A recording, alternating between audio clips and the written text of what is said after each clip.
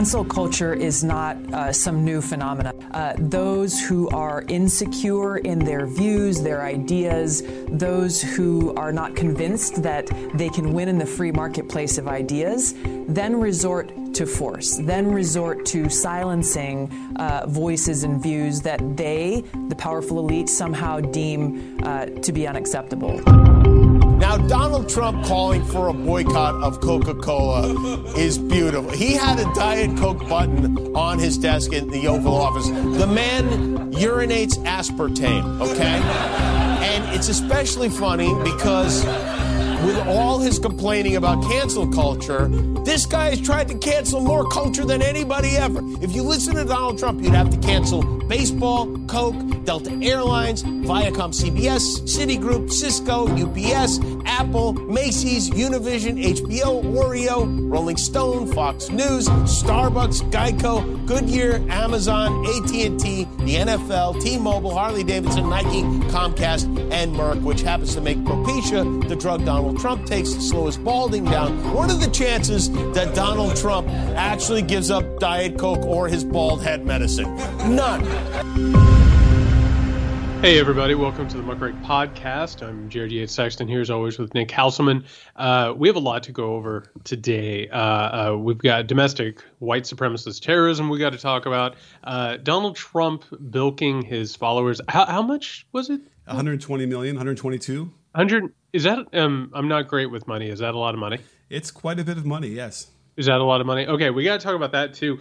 But before we do, we have to talk about something that doesn't seem really all that important, but is actually massively important. And we want to go over a couple things. So we're going to start in a state that is near and dear to my heart, where I live right now, which is the rock blue state of Georgia, Nick.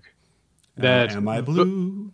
They voted for a Democratic president and voted for 2 Democratic senators. That has not sat well with the Republican institution here in my state. They have now passed laws that have made it harder to vote, hoping to disenfranchise people of color or poor people from voting who vote predominantly Democratic. That has resulted in a cascading of dominoes. And in the most recent moment of this culture war focus, we've seen Major League Baseball move their All-Star game away from Atlanta, which has resulted in a curious case of cancel culture among the right towards Major League Baseball, Coca-Cola, Delta, and God knows who else they're boycotting at this moment. Nick, are you having a hard time keeping track of this list of do not buy on the right? Or are you caught up? I'm more confused over everything because a lot of them feel like they are being silenced, even though I'm watching them talking about being silenced, which is kind of a dichotomy, I suppose, right? You can't turn on the TV without hearing them talking about being silenced, right? And then on the flip side, yeah, they don't want these people to be canceled or other certain people to be canceled, but then they want other people to be canceled, and that's totally fine. It's very strange, and yet again, we talk about this all the time. The torque that must exist in these people's brains probably leads to this bad behavior, right? That you can't possibly have these different positions so competing in your brain at one time. It seems like I don't know how you live your life that way. Well, you can. I mean, that's the problem here, is that you can. I've been thinking a lot. Of course, the cause du jour right now is this phrase cancel culture, which has been so fixated on by the right, almost like to the point where CPAC, the entire purpose of CPAC was America uncanceled. Right. And it was cancel culture. It was socialism. It was any number of these like boogeymen that the right was pointing out. And I've been thinking a lot about this ability that they have. And it comes from this logic of St. Augustine, who was one of the original sort of thinkers of evangelicalism, of the Catholic Christian Church. And the idea, and tell me if this sounds familiar, Nick, was the idea of good persecution and bad persecution, which the entire idea behind St. Augustine was it's bad persecution if somebody else does it to us. That's just wrong. if somebody were to persecute the church, that is an evil thing. But because the church held divine revealed truth, then that meant that if the church persecuted other people, that was okay. And matter of fact, that was a good type of persecution. I mean, tell me if that sounds familiar to the current. I mean, it sounds exactly what the Republicans say now, as far as they always feel persecuted, especially by having to we can't say certain things anymore, and it's like our First Amendment rights are being violated because of this, and I feel persecuted because I can't feel free to say whatever I want to say anymore. And so, yeah, there's a lot of that. And then, but as a result, if you don't say what I want you to say, then you're going to be persecuted. That's totally fine. It's the same exact thing. And we've gone over this. The idea that the right is hypocritical. I mean, we've been talking about this the entirety of our show. It's been talked about going back into back in the 20th century. It was being pointed out that, the Republican Party basically jettisoned any of their principles and were calling it different ways, right? They kind of folded over reality, however it helped them. What we're dealing with now, and I think this is really important, we kind of need to go ahead and get rid of the phrase cancel culture. It's actually not real, right? Cancel culture is actually about public opinion, how people spend their money, how people vote, how people decide to interact with other people. What the Republican Party and the right is doing right now is saying, we do not have control over culture. We don't have the votes necessary to win an election. Public opinion, and we talked about this on the last episode, people hate Republicans. I mean, their approval rating is in the toilet. This entire thing is about having power and money, but also portraying yourself as a victim. And by the way, if you are a victim, that means that you deserve something. Right? You deserve some sort of power, or things deserve to change. And these are people, I'm sorry, we're watching millionaires and billionaires get up and be like, oh my God, I am being silenced right now. They could go out and start their own social media company. They could go out and start their own business. They could start their own TV network. Some of them own their own TV networks. And meanwhile, they're trying to have it both ways. They're trying to have power, influence, and profits, while also saying somehow or another they are being oppressed because an all-star game got moved. Yeah. Well, I was reflecting on the origins of cancel culture itself. I kind of feel like BDS might be the first time we really sort of had the Republicans react to something like this. BDS being a sort of Palestinian-backed movement towards boycotting, Jewish businesses or Israeli businesses. And we know how the right reacts to criticism of Israel in general, which is usually pretty severe, the way they react to it. Right. And so I don't know if you'd agree with me, but I kind of feel like that was the triggering event. And this is, this has been probably a couple decades, I think, worth of that.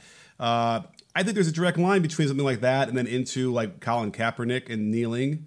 And it's sort of like the Republicans need to frame the reality on their own, and they need to decide what these things stand for on their own, even though it's not what a lot of these things actually stand for, if that makes any sense. I think you can take cancel culture. I mean, again, this idea of what supposedly cancel culture is, which is, oh, you have not behaved according to the norms of society, and now people either look at you differently, they don't buy your products, they, you feel like you're a pariah or whatever. I mean, I was just researching the beginnings of America. It was like, if you didn't get on board with the revolution, they would tar and feather you. Mm-hmm. They would carry you out to the outskirts of town on a pole and dump you in a ditch. If you want to even get into the beginnings of the 20th century or mid 20th century, during the Red Scare, if you were seen as being a leftist or having communist sympathies, or as we talked about the other day, being part of a New Deal coalition, all of a sudden, McCarthy would have you up in front of Congress and you would be blackballed in Hollywood or in any kind of industry. The point isn't that there is a cancel culture. The point is that they do not have control of it. They cannot define what is happening in this country. The point is that culture has left them behind, which, by the way, we both know this. That's what happens to conservatives. Right. Conservatives say, I don't want anything to change, and things always change unless you make them not change. And the only way to do that is through violence or oppression. So they've lost the plot. They've lost the narrative. And now, and by the way, speaking of, Nick, I always love it when you talk about this. And I think it's one of the more salient points that you have made during the entirety of this podcast. You always point out how the right wants so badly to be funny.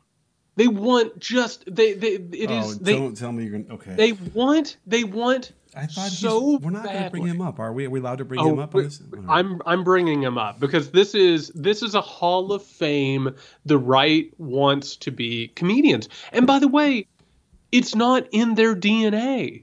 We know this. It's not how they are. They're not actually funny, and they want to be comedians. They want to be actors. They want to be influencers. They want in the culture, but they can't do it. And the greatest example, I think this is his masterwork. I think this is Mike Huckabee's Mona Lisa. For those who haven't seen it yet, Mike Huckabee, who, Nick, can you check our notes? Was he a contender for the nomination for president of the United States of America through the Republican Party at one point? That is a fact. That is a fact. Mike Huckabee, is one of the chief hucksters, and pun intended, of this entire situation. And of course, he comes out and he says, I've decided to, quote unquote, identify, which, by the way, is just like making fun, I guess, of trans people. Mm-hmm. So fuck him, as Chinese. Coke will like me. Delta will agree with my quote-unquote values, and I'll probably get shoes from Nike and tickets to at MLB games. Ain't America great? Oh, it's so bad, but they want to be so funny. They want to be part of the culture so bad, but they hate it because they can't. I mean, Ted Cruz is the poster child for that as well. I mean, there's just a certain they lack that gene or that characteristic that makes them interesting enough and friendly enough that you want to spend, when you go to see a comedy show, you have to like the guy, right? That's always the number one rule when you're doing this stuff. So, I mean, it's disgusting, but it's, again, he is just sitting there, like what most of the right do is they just want to troll. Yep. I have a question for you. Up until maybe recently, or maybe even still now, there is a cure for cancel culture, right? The cure used to be a nice big apology. America loves people who show contrition. Look at the list is long of people who have screwed up royally. Like I'm thinking in the NBA circles, like Marv Albert is a good example of that, right? That guy, we don't have to get into the sort of details of what happened, but the fact that he came back is still broadcasting because he apologized and he did his penance and now he's back. That's always been sort of the American way as well. But is the fear now, I wonder, of the cancel culture that this is it? It's permanent and there's no way back. Well, and what it is really is it's a fear of emerging media. It's a fear that social media, and by the way, I'm sorry, but social media is all about personal and social anxiety. You know what I mean? It's about, right. Will my next tweet, will it get enough likes? Will it get enough retweets? Will people like it? Stop yelling at me. Will people follow me? Will people unfollow me? Will this get me canceled? We are walking on like a thin line at all times over a wilderness of razor blades. But guess what? That's not the worst thing in the world to think about what you say or what you do and how it's going to affect people. These people, and by the way, it's just like these assholes. It's like Huckabee. I'm sorry, man. He's a former governor. He's a luminary. Oh, even saying luminary just made me feel a little bit ill. Like, he is a high-profile person on the right. He typed that out on his phone and decided to hit tweet. You know what I mean? And then you've got, oh my God, Brian Kemp, who just what a numbskull this guy is. What an asshole idiot. And this guy, by the way, if you want to talk about the right and their idiosyncrasies and their psychosexual problems, like Trump basically has Governor Kemp on a dog chain. You know what I mean? Like down at his feet. And he's like, do you like being humiliated? Oh, yeah, you do.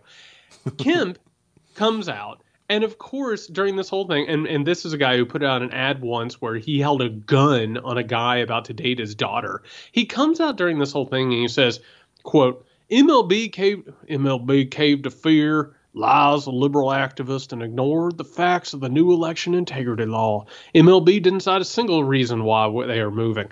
And meanwhile, is he saying they should get rid of the Braves, by the way? Is he saying that the Atlanta Braves should not be in Georgia anymore? Of course he's not saying that. He's trying to secure re-election against Stacey Abrams. He's trying to get back Trump voters. This whole thing is a bullshit lie. They're not in any trouble. Every time there's a quote-unquote move to cancel one of these people, they get profits. They get voted for. They become more secure in their jobs. This isn't a real thing to them, and for them to keep pointing at it and claiming it's real, it's just a straw man. It's just a way to build themselves up. Right. And it's worth maybe a quick discussion about what this law is and what they've instituted, because there was a whole thing about Souls to the Polls was going to be struck down, and that wasn't. They couldn't keep it in. They tried, but we obviously know the big ticket item is you can't give people water and food in line within 150 feet of a thing for electioneering. Okay, whatever. I mean, there is this notion of, okay, we can't have electioneering going on, although that's all bullshit now too, because people do it anyway. That's so stupid. But obviously putting oversight of the election process into the hands of local Republican legislature members is a real problematic thing. And, also removing Secretary of State pretty much completely out of the process, which is interesting because Brian Kemp was a Secretary of State when this shit was going down in 2018. So, but I asked you before we started taping, I said, well, wouldn't the Republicans be worried that the Democrats could get into power at some point and they're in charge of all these things? And what was your response? No, not at all. This is how they're going to keep that from happening. I mean, the writing is on the wall, like not just the Biden election, but the Warnock and Ossoff election. And not to mention, I'm glad you brought that up because Kemp stole 2018 as Secretary of State. Like he did everything in his power to steal that election. The writing is on the wall that the sea change is coming. They can see the water coming. The question is, are they going to figure out a way to stop the water? This is how you do it. This is how you go ahead and you ensure that you can win future elections. And we've talked about this before too. It used to be you would see that water coming and you'd be like, maybe we need to change our strategies. Maybe we should think about how we appeal to people. But now it's such an anti-democratic idea. It's such a anti-majoritarian mindset that they are in, that they have to figure out a way to disenfranchise people and disincentivize voting.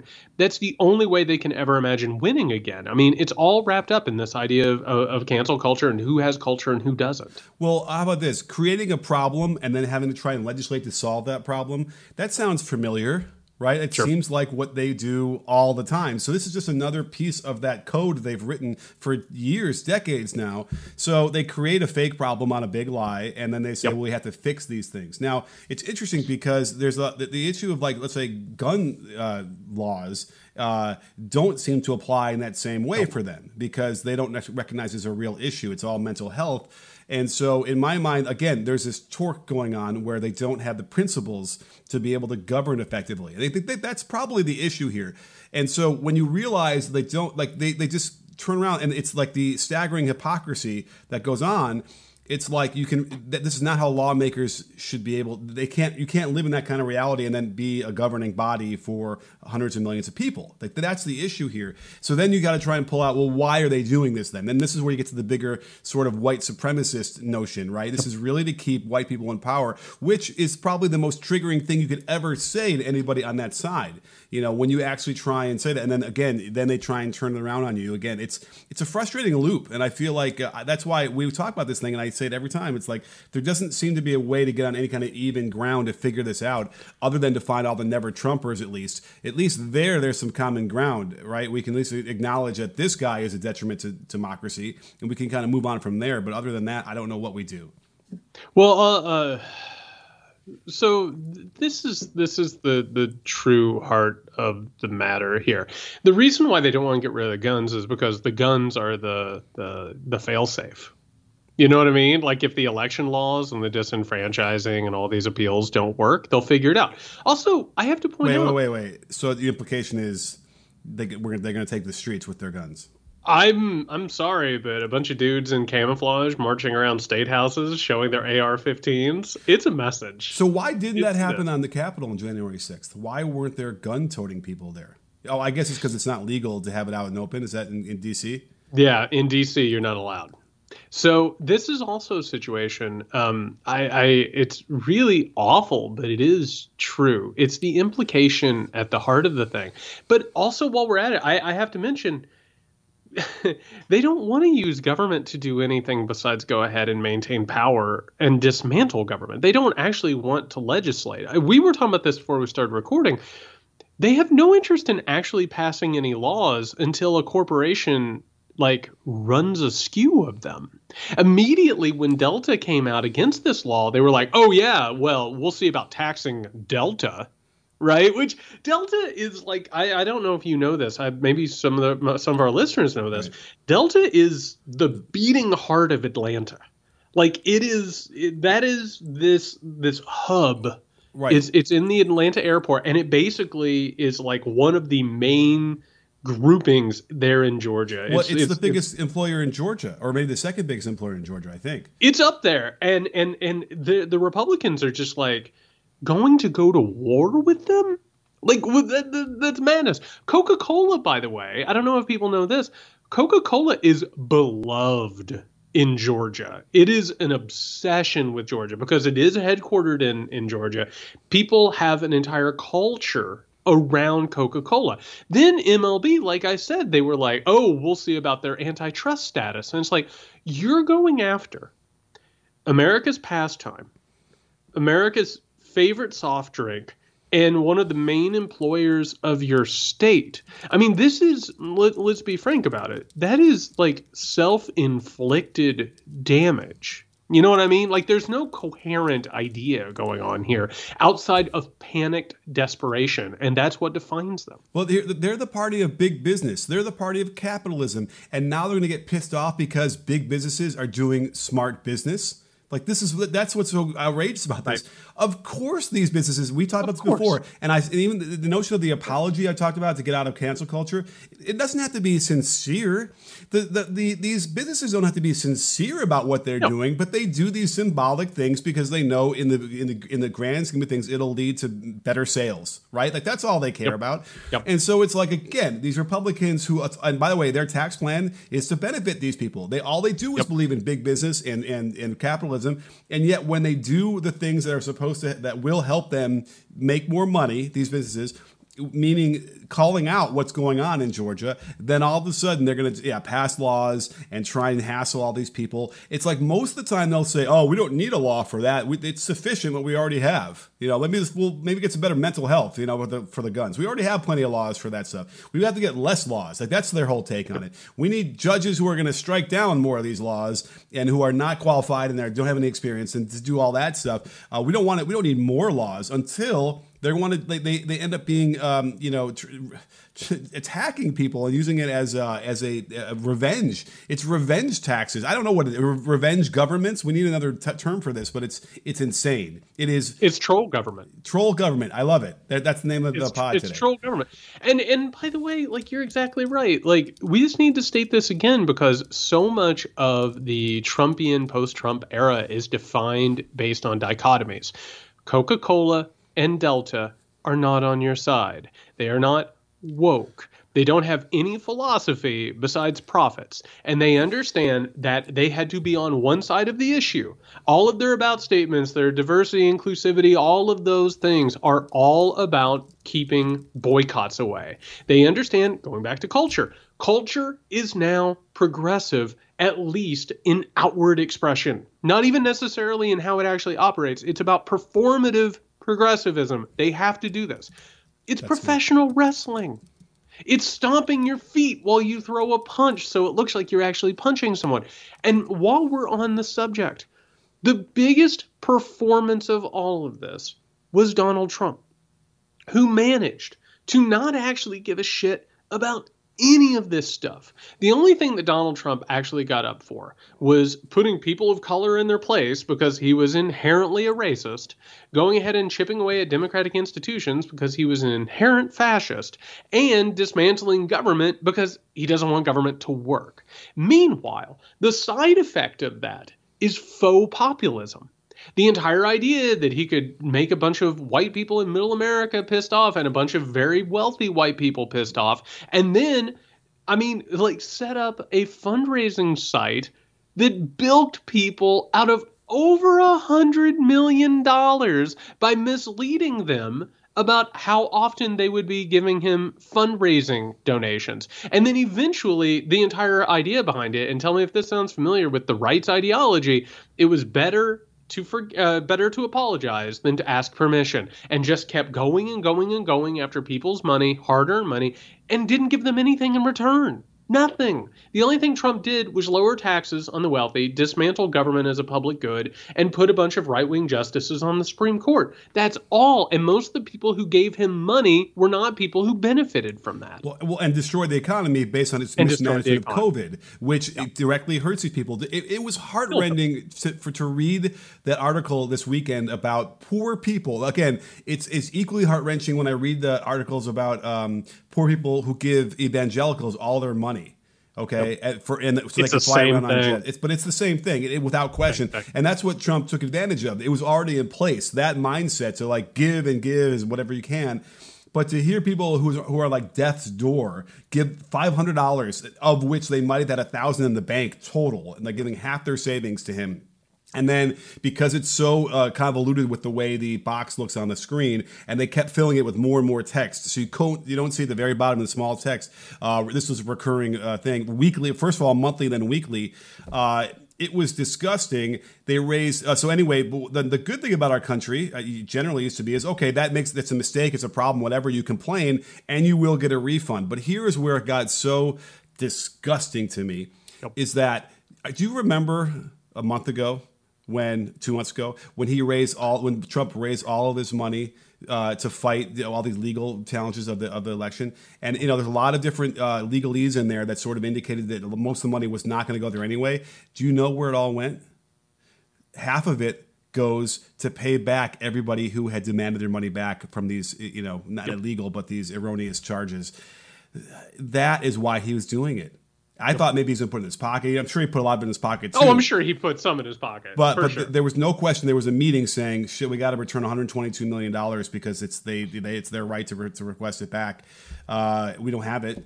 And what do? There's no question that's what he did. He's like, oh, great. We'll just do another. We'll just pretend it's for legal fees. Every time I think we've hit the bottom, we keep going further. It's really gross, man. Even just thinking about it, those meetings. And it was they forwarded the big lie that could very well, it's already killed people. People have already died.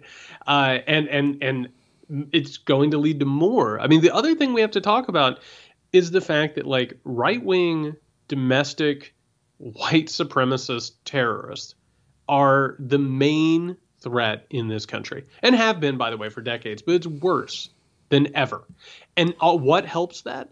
The big lie that Donald Trump pushed in order to pay off debts and probably put some cheese in his pocket while he was at it, and the Republican Party used for all of this shit. Those Georgia laws, by the way, those Georgia laws are just a result of that. They use that as sort of the opening to go ahead and push that stuff through.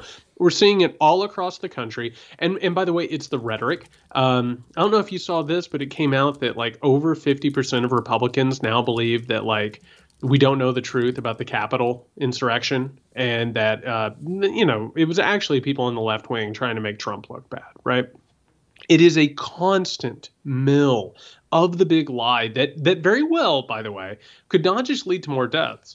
It could actually lead to the destabilization of American politics and society as we know it. It's that large of a lie, and it got peddled by this asshole who wanted to pay off his debts and hopefully make himself not look like a giant loser. A death of democracy. is really what we're talking about here, which we're probably already, you don't often realize when something happens that monumental until it happens and you realize like 5 years later, shit, that was when it happened. It was really dead then and we didn't realize it. So we very well could be in that position right now because, again, somebody out there, and either it's the media, the right-wing media, or just Republicans or right-wing people, they don't recognize how influential these people are. Trump really is influential. He can change people's minds, and then it's solidified for a generation. That's how powerful this is. And people don't want to, I think, recognize that. I think they feel like, oh, if a guy says something in power and we all know it's not true, we just know it's not true. He's just trolling or he's lying, whatever. No, they take that. I've seen it firsthand. They take it as gospel. But, the idea that they're going to finally reverse the Trump era policies of not investigating domestic terrorism. So I want to reverse engineer this because we're seeing how they're going to put a lot more money into DHS to be able to track them. Is it DHS? What? Homeland Security? Yeah. So here's the thing. Without that money, you can't investigate domestic terrorism, right? You don't have enough resources to actually keep your eye on what's going on. So what do the domestic terrorists feel out of that for those 4 years? Like, that's what I'm starting to wrap my head around is there's tacit approval. That has to be what they take from that. Yes. That is like, wow, we're not being monitored. No one's hassling us anymore. Like maybe they were being hassled or whatever. And now all of a sudden they're free to roam around the woods and play all these games and prepare for what they're preparing for. That is more frightening now looking back on it, and like, thank God we're going to go restore some of these norms that we had and restore some of the funding that they can actually then monitor these things. Maybe they can head off some of these attacks before they happen and perhaps scare some people from not joining. So I got a couple of things I got to say on this. First and foremost, I've been really, really vocal about this, that we need to take this threat seriously and we need to address it. Or if we don't, we're going to go down, we've already gone down a bad road, but we'll end up somewhere that we don't even recognize if we don't deal with this threat. The next thing I want to say is that the Department of Homeland Security shouldn't even exist. The Department of Homeland Security was created because the Bush administration didn't give a shit enough to listen to the intelligence communities that were telling it that they were going to get attacked on September 11th. They were negligent in September 11th. They had heard, everybody told them something was coming. They were too busy doing their own thing. The Department of Homeland Security was created to make up for their failure. The Iraq War was also created to make up for their failure and to redistribute wealth and to go in a different direction and hopefully like ring in a new era of democracy and liberty and all that bullshit, whatever. The fact that we're going to go ahead and throw money at the Department of Homeland Security, obviously that's going to happen. The problem here is that we have to be really, really careful with this. And I understand this is a victory. Do not get me wrong. It is a victory that we are going to actually take domestic terrorism seriously because they have decades of a head start on us. Mm-hmm. Going back to the 1980s, 1990s with the New World Order, Patriot movement, all that stuff. And by the way, if that wasn't enough to actually see the Patriot movement taken off, Timothy McVeigh should have been the moment that this country got serious about right-wing, white supremacist terrorism. They have decades of a head start on us. What I'm afraid of is when we start putting in ideological sort of focuses of domestic terrorism. I'm already hearing from people that they're planning on going through social media. They're planning on figuring out what people say. And I have to tell you, going after right-wing terrorists is a really important thing because they pose a threat. But you have to be very, very careful about how you set that up, because if you get a right-wing institution in charge, all of a sudden Trump tweeting on a random Saturday Antifa is a terrorist organization takes on an entirely new dimension. So this has to be a really, really careful thing. But thank God they're taking it seriously. But it has to be very, very specific in how it's taken care of. I mean, I think what you're referencing is like if a Trump person would take power again, they would just trigger. They would send the keyword out, and then that would unleash certain things, which is sort of what Trump was doing, wittingly or not. Yep. In the Q documentary, they show Trump doing things that are, it is strange. Listen, it's all conspiracy theory, whatever. I just don't think Trump is smart enough and can manage all those things in his head. But somebody else could. Somebody else more younger and with more mental faculties could certainly do that. And it is concerning. You know, it's interesting about the DHS because obviously they needed more of a centralized control over a coordination between FBI and CIA. Like, had they talked better, maybe 9/11 would have been averted, which is sort of like that was what some people say. So I find I mean, that's what the Bush administration says because they don't want to take responsibility for September 11th. But right. I mean, well, yeah, but I mean, it was a fact. Like, you know, the CIA and the FBI were fighting over turf wars, weren't sharing intel, like all that stuff. But that's been the case since they were brought into existence. We talked about this on the Weekender.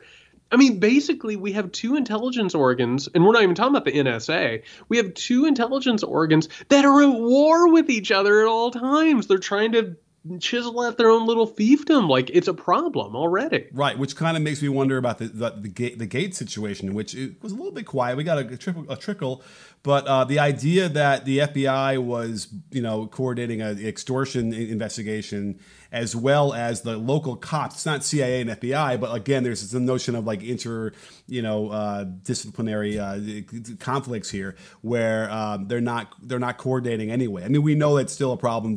So I guess the argument would be, why have the DHS if it's not doing its job? Well, so here's my question, and as always, this is really, really important. Why are you going to shovel money at the problem? Mm-hmm. Move money around. And I have to tell you that if you're really interested in fighting right-wing white supremacist terrorism, maybe take a little bit of money away from suppressing the left. Maybe stop looking at the left and trying to figure out how they're... I don't know. Maybe stop working with the Proud Boys. Maybe stop funding them. I guarantee they've been on the dole. I guarantee they've been giving money to the Proud Boys and the Oath Keepers and the 3%ers. I guarantee they're getting government money right now. We got to be careful with this thing, is what I'm saying. But did you also just say, why are we throwing money at the problem? I mean, is this the moment we have to write down where you became a Republican? Well, I will tell you, I am all for starving the intelligence and defense groups. I really am, because they have served as an organ for the redistribution of wealth from the bottom up. I mean, that's what they're there for. Well, they're there to launder tax money. Do you include the military? Absolutely, I do. 100%. Okay, just want to make sure we got everybody covered on that one. Yeah, but put it on the record. Well, I mean, certainly the military in the 2021, it could probably just be much more of a lighter, modern, you know, they always talk about being modern, but I mean, some Marines just died in one of those submersible things that's like decades old, and they're still training in these things for no reason. We're not doing landings on Normandy anymore. I mean, it's like, it boggles my mind when I hear those kind of stories, because again, we should be like, we should have technology now where they hovercrafts and like radars and people can drop down. You know what I mean? I want to see Mission Impossible. I can see inside your brain right now lasers. Yeah, it should be Mission Impossible. There's no reason why we can't have that kind of thing. That could be the Army, and you can do it a lot streamlined, and you don't have to put people at risk like we do. It's crazy. I mean, listen, I guess what I'm describing is drone killing and all that kind of. Let drones do it. Oh, no. Yeah, I would offer the alternative of drawing down troops, and that way we're not in a constant war footing where we're getting ready. I mean, I'm sorry. We are tiptoeing into Cold War 2.0. Right. I mean, that's where we're going. And I'm pitching a clone war here. I don't know. Yeah, you're pitching a clone war. I'm pitching drawing that stuff down and getting to the point where we don't distrust the populace, but we also understand that there are people among us who are looking to destroy the government and take over the country and plunge us into a second civil war. Yeah. I mean, there really are people among us, and they wanted to do it forever. And maybe you need to redirect some money, but I am afraid of just making the blob get bigger and bigger. And then I have to tell you, Nick, it's like reading this article, and there's just like a part of it that like made my blood run cold, which is, oh, well, how are we going to handle this? Well, obviously, we're going to work with the social media companies. I don't want those corporations deciding what is and isn't dangerous speech or what is and isn't treason, because and you know this, the idea of American capitalism and exceptionalism and the drive to grow American power has become synonymous with patriotism. And if I'm going to suddenly become a terrorist because I say that America shouldn't go around conquering other countries or overthrowing governments, if that makes me a terrorist, I don't know if that's the country I want to live in. You know what I mean? Like, because so much of this stuff is about protecting power and normalcy, or quote unquote normalcy, and the status quo. I'm really afraid of how this thing gets constructed, and it cannot be a catch-all thing. It cannot be like, it can't be trying to take out something a scalpel should do with a machete. That's my fear here. Okay, I hear you. I mean, listen, because what you have to battle against as well is the what's the word I'm looking for? Where people might just sort of say I don't have anything to hide. Like they already have my information anyway. And then what's the difference if they see a little bit more? And that's the dangerous part, right? Because then it becomes a totalitarian state. They're monitoring everything. Big Brother. It's not that far of a stretch. And by the way, is it Reality Winner? No, or who else? That's who blew the whistle on the what the NSA was doing. Right, and because they can see all this anyway, so that's the problem we have here. Is like it's probably already happened. We don't really know it, and the key here is to figure out if we could find, if we have another whistleblower to tell us, or and meanwhile, someone who tells us all that goes to prison instead of being welcomed as a hero. Well, and that's the frightening thing is they actually have went ahead and created this sort of a system. And I remember when the Snowden stuff started coming out, a lot of people I would talk to about the road that this was taking us down. They were like, well, I'm not really worried about it. I don't have anything to hide. Well, I don't know if I know you have, but I don't know if our listeners have. If you've ever watched a documentary about crimes or investigations or any of that, those things are so imprecise. And if like an investigator decides that you are guilty, you're guilty, and they will find a way to prove that you were guilty, and they will find a way to make the system go with you being guilty. The problem, and I have to tell you, I was doing research on the new book today, and I was going back into the 18th century in Britain. And even back then, man, they had these clubs where guys would get together and they would be like, we really should have liberty and equality. And then all of a sudden it was like, these people are treasonous and these people are terrorists. We need to bring them in. We need to put them on trial. They are dangers. And you saw the government. They were working with right-wing paramilitary groups. They were working with law enforcement. And it was all about seeing the left as the biggest danger in the world. And it's in this country, by the way, I'm not speaking out of turn of something that this country hasn't done. This country has a long history of doing that. Mm-hmm. This country has continuously seen the left as like the real danger, which is why we've arrived at this point in the first place, where they don't pay attention to right-wing extremism. Right. The pattern is clear throughout history that it's the progressive, whatever you want to call that wing that ends up being persecuted by governments. It makes sense in some respects. Yep. So there are certain governments across the world that I admire, that I might have to move to, or countries I might have to move to, because they recognize the value of community and like having everyone should have national health care, have health care, and not have to worry about raising their kids and going bankrupt or going bankrupt because you got sick.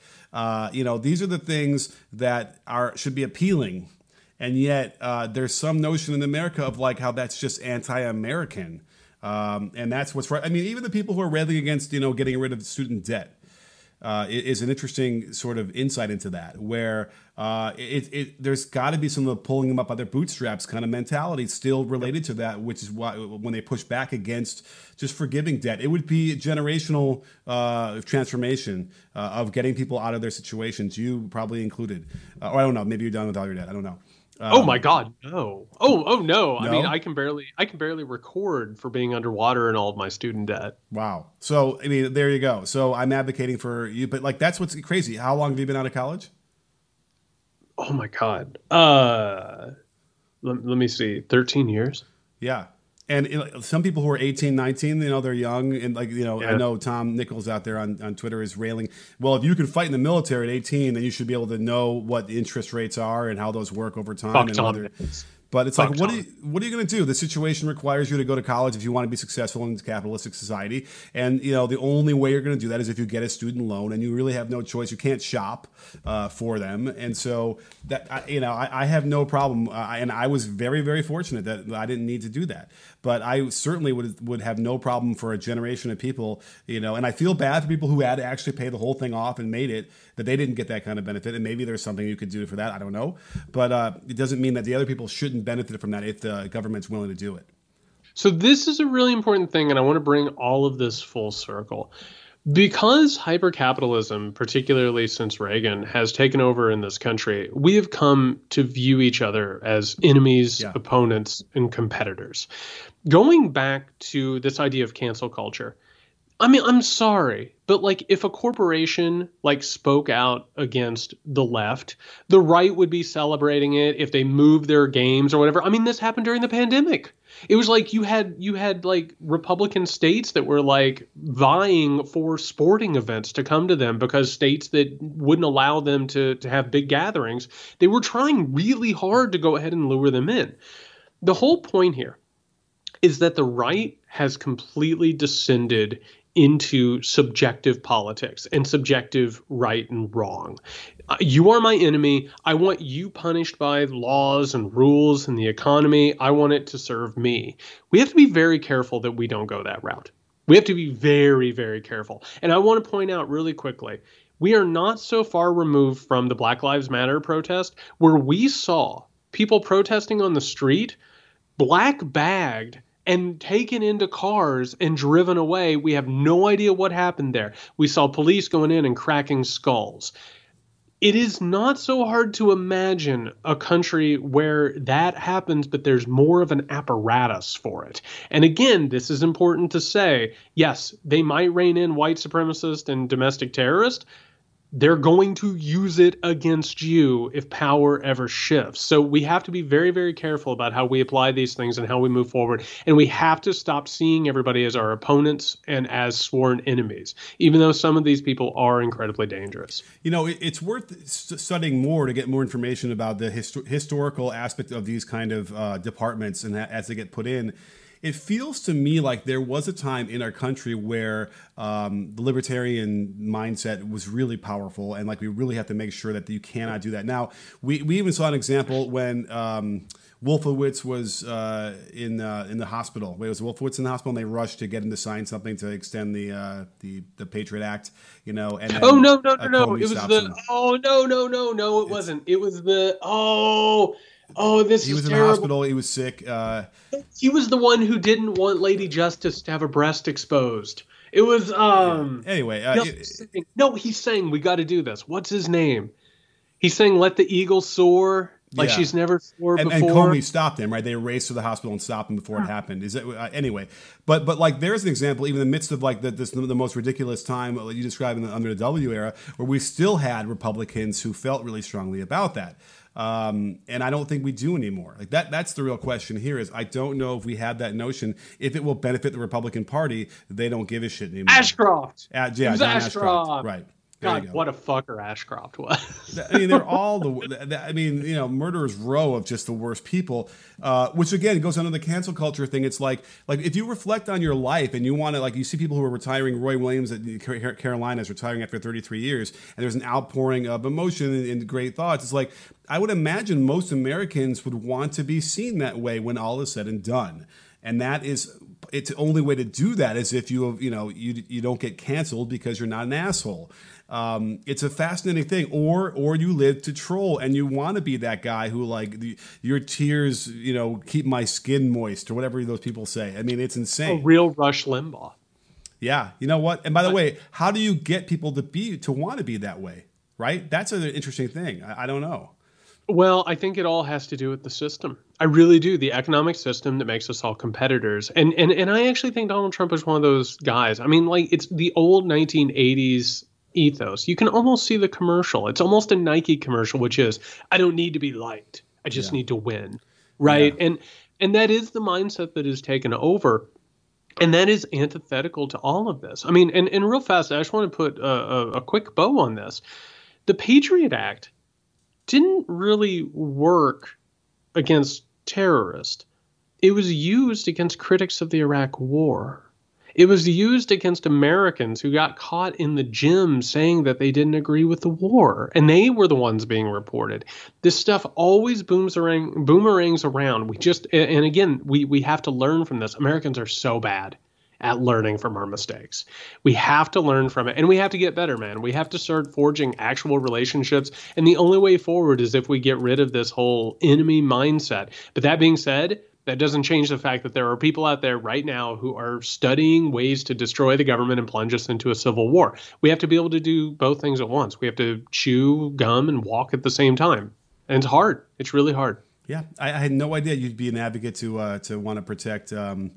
Gosh, who is the idiot who got caught up in the FISA for the Russian investigation? The bald guy. You know what I mean? Carter Page. It's like I feel like you're advocating because Carter Page got caught up in that FISA stuff. No, I personally, if you are flirting with the Russians and trying to give them like secrets and help interfere in an election, I'm out. I'm out on that. Yeah, fine. Let him get FISA out the wazoo. Okay. Yeah. I'm in. All right. So I do want to say one thing about you mentioned that these corporations don't really care about these things. They're doing it performatively. Yeah. Stakem is woke.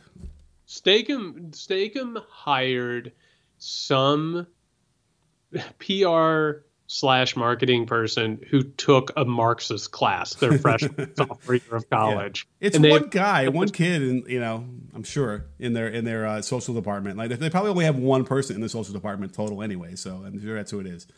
Well, that person, by the way, has earned themselves some money because they figured out. And by the way, just on that note, people need to remember this. Marketing 101 for brands and corporations. You have to give yourself a personality.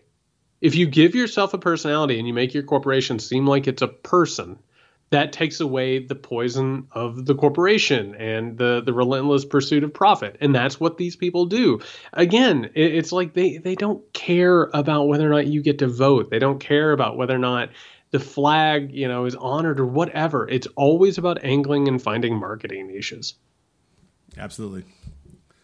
All right. On that note, man, Steakums. I haven't had Steakums in a long time.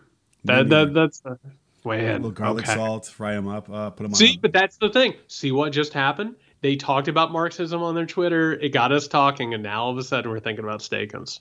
It's insidious, man. It's insidious. All right, everybody. It's tasty. So until next time, hopefully you can go out and find yourself some delicious steak substitutes, I guess.